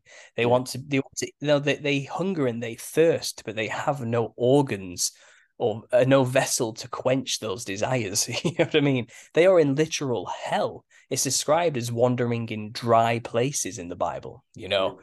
And, you know, once you cast a demon out, it wanders in dry places, but give it a chance, it'll come straight back in. Right. It'll find it. It wants to do anything it can to get into another vessel. You know, that's it. That's its end goal now, you know, and it's still today, just like it did in the antediluvian past, just in spiritual form. It still works for the fallen angels. It still has its place in the hierarchy of the spiritual war. It's still forwarding the agenda, you know, and this is a whole, you know, people who channel demons in the music industry end up creating music that perpetuates the agenda of the satanic. Yes. And that's the point, you know what I mean? And these musicians think they came up with these lyrics, but really it was given to them by demons to forward the agenda of the demonic agenda, you know, the Luciferian agenda. This whole false light of Lucifer that will come soon to free us from the evil demonic darkness of the world or whatever, you know, this false savior, the Antichrist figure that will turn up. The agenda never stopped just because they were disembodied.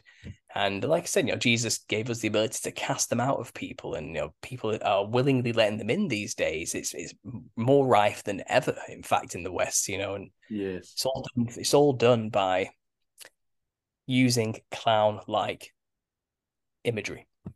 It's synonymous. It's all linked together, you know. And people have described this theory back to me, and they've said it's kind of tied everything off for them into a nice bow, you know. It kind of connects everything together, you know, and it's kind of the clown was the last piece they needed to see the holistic picture. And, you know, I guess it kind of does that, you know. For me, it's just always just been obvious, you know. It's a funny one. But I'll stop there. I went on. I guess that's one of the demonic aspects I want to make clear, you know. Don't be fooled, these people who are in this new age world, when they see a DMT jester in the other world. They're not going somewhere special. The DMT realm is not a special place. It's just this world. It's like I describe it as like the pipes behind the walls of a building. You know, it's like the code for a web page. It's all the letters and numbers. That world they're going to is the fractal matrix, the astral realm. It's kind of just like the coding necessary to make this world happen that we live in. It's like a lesser world, in fact. It's a place where bodies can't exist. The real prize is the God-given body, right? You know, and which the Holy Spirit can dwell in, which is made in the image of God, you know. Yes. And they don't have the ability to be here in this world and experience life like we get to, you know. And there's a lot of this Gnostic ideology out there that makes you hate your body, make you believe our souls are trapped in this evil flesh prison created by a cruel and vindictive God, and we need to, you know, free ourselves from it by not experiencing life and having no earthly desires or possessions type of thing, you know. That's what this whole enlightenment, becoming a bodhisattva in Buddhist mythology is all about, you know. And I think there's a lot of mix up with these ideologies as well. Things like reincarnation, for example, this concept of the soul constantly being recycled back into the earth. Well, that doesn't happen from a Christian perspective. When you die, your soul sleeps until the end, till the final days, when it's risen, and a new light body. But I do believe the Nephilim spirits are kind of stuck in some kind of perpetual hellish reincarnation world. I think a lot of these religions are Nephilim-based religions that they've got humans following. Oh, yeah, I do too. It's true for them, but not true for us, type of thing. Right. And it goes deep. I'm rambling now. I'm kind of This is perfect because where you're wrapping up is where my show lives. The name of my show, it's the Bump podcast, right? And Bump stands for the Believers of the Unexplained, Monsters, and Paranormal. And I have people come on every week and they share their personal experiences. And about a year and a half ago, I'd say about a year and a half ago, maybe a little longer, I had a guest come on, Dark Waters. I don't know if you know Dark Waters or not. He's got a pretty popular YouTube channel. And he and I had talked off air, we texted each other, called each other, and he helped direct me on how to grow my show spiritually, not necessarily with numbers or whatever, but to make it an altar for the Lord. Because I am a Christian, and it's obvious through my show, but it took a turn, man. It took a turn. And I did that. I prayed to God. I turned everything over to him. I said, I want to dedicate the show to him.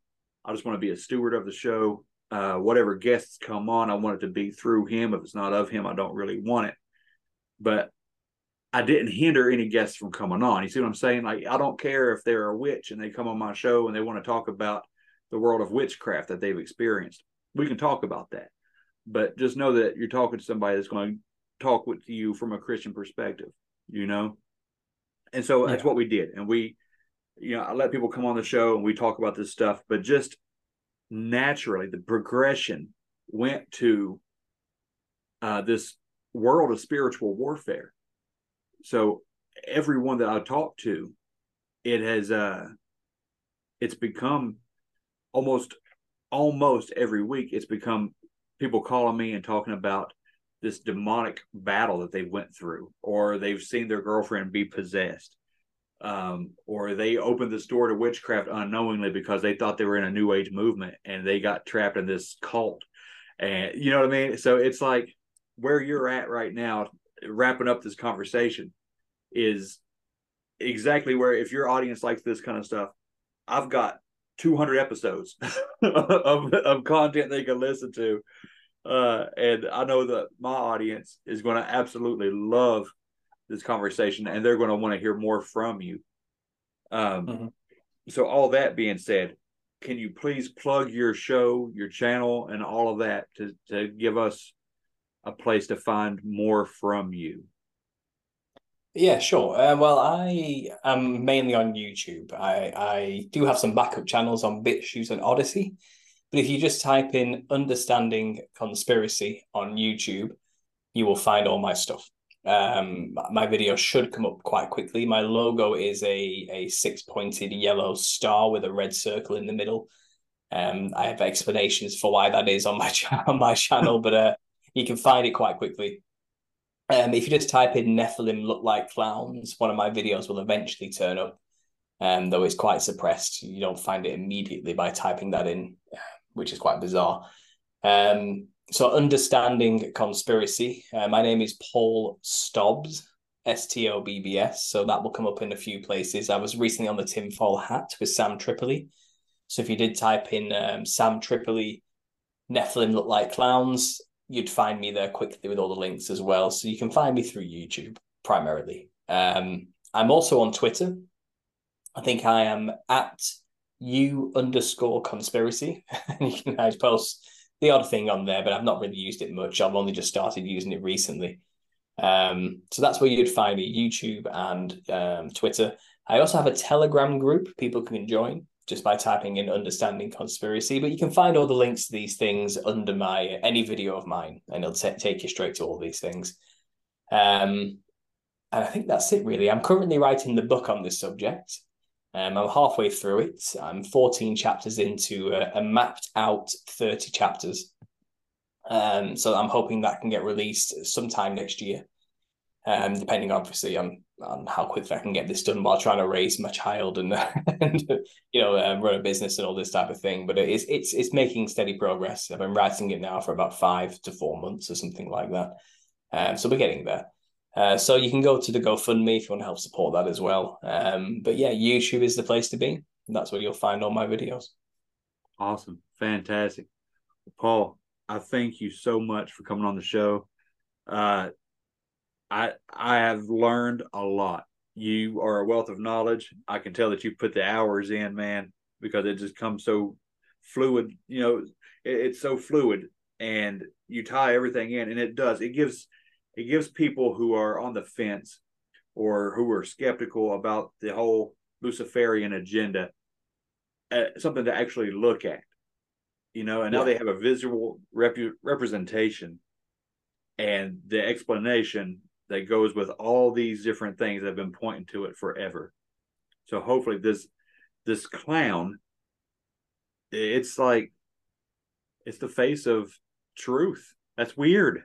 That's so weird. But yeah, man, I love it. I love it. Thank you so much for coming on the show, man. No problem. Just on a final note, I didn't think I'd ever be the person to talk about clowns as much as I do.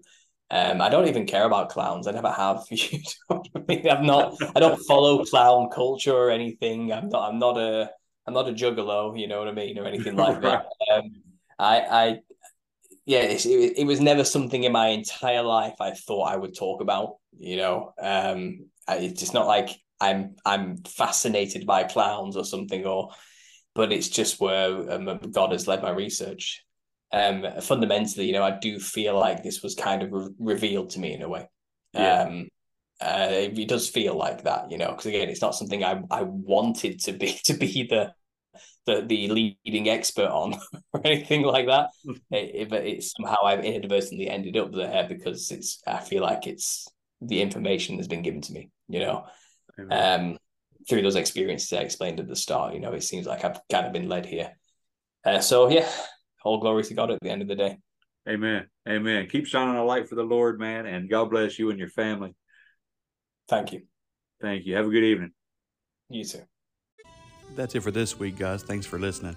If you want more content, if you want to submit your own story to be on the show, if you want to listen to past episodes, or if you want to donate to the show, you can do all of that through thebumppodcast.com.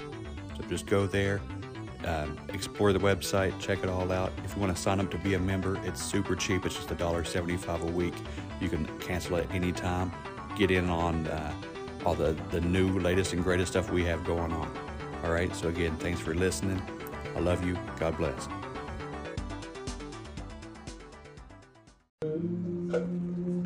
Is that yonder in the distance, with his garment white and snow, with a voice that sounds like thunder, walking on the street of gold. His appearance is like lightning, setting high upon his throne, has 10,000 times 10,000 sanctified, made it home. Glory, glory, hallelujah, praise the Lamb forevermore. Praise the holy name of Jesus. Bless the Lord, oh my soul. Thank you, Lord. In that sea, there's a river flowing from where the tree of life is blooming, where the hand has not been told. I like this. No more tears. Death will have to flee away. No more sickness, no more heartaches in that land of perfect day. Glory, glory, hallelujah. Praise the Lamb forevermore. Praise the holy name of Jesus. Bless the Lord, oh my soul. There's a table in that country, seated with the saints of old, with their troubles far behind them, to never suffer anymore. I'm going home in the morning to that land so bright and fair. I walk the streets of gold with Jesus in that city built for swear. Glory, glory, hallelujah. Praise the Lamb forevermore. Praise the holy name of Jesus. Bless the Lord, oh my soul. Yes, bless the Lord. Thank you. I praise Oh, your name. my Thank you, soul. Jesus. Thank you, Wayne.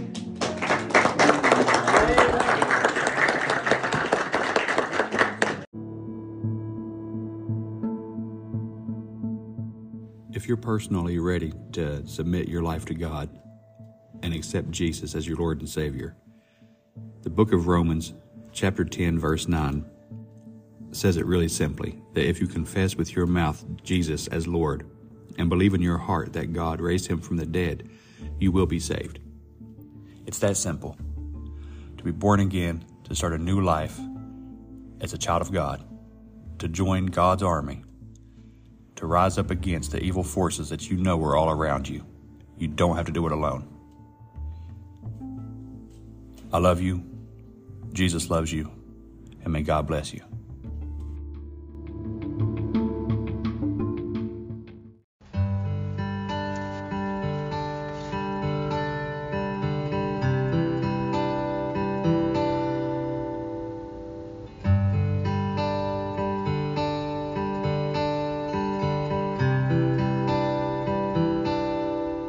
I recall when I was young, all the wicked things that I'd done. And then one night, on my knees I prayed. I asked the Lord for some better days. Yes, I went to the altar. I fell down on my knees and I prayed. I asked the Lord to forgive me. Now I'm living better days.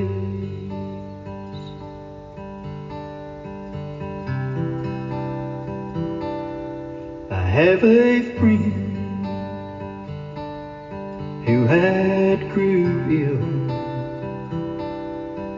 Doctors said the only way he would make it would be God's will. He called me up one night just to say, brother, if you would, I need you to pray. So I went to the altar. I fell down on my knees and I prayed. I asked the Lord if he would heal him. And now he's living better days.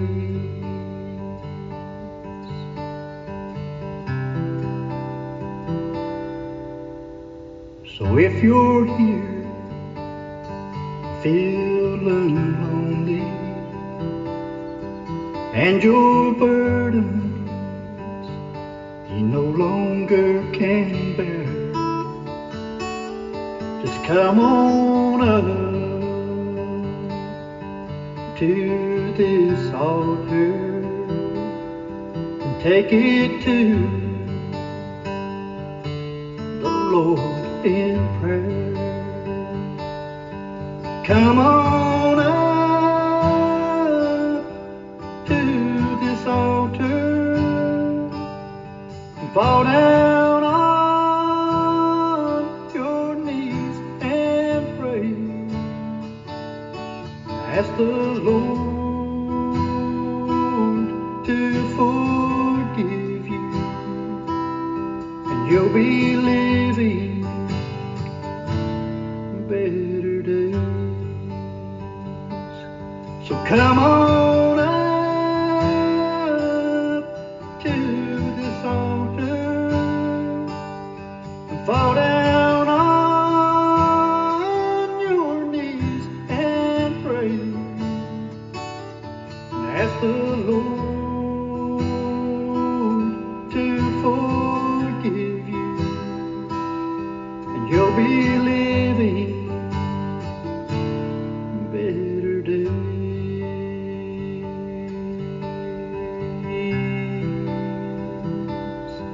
Better days.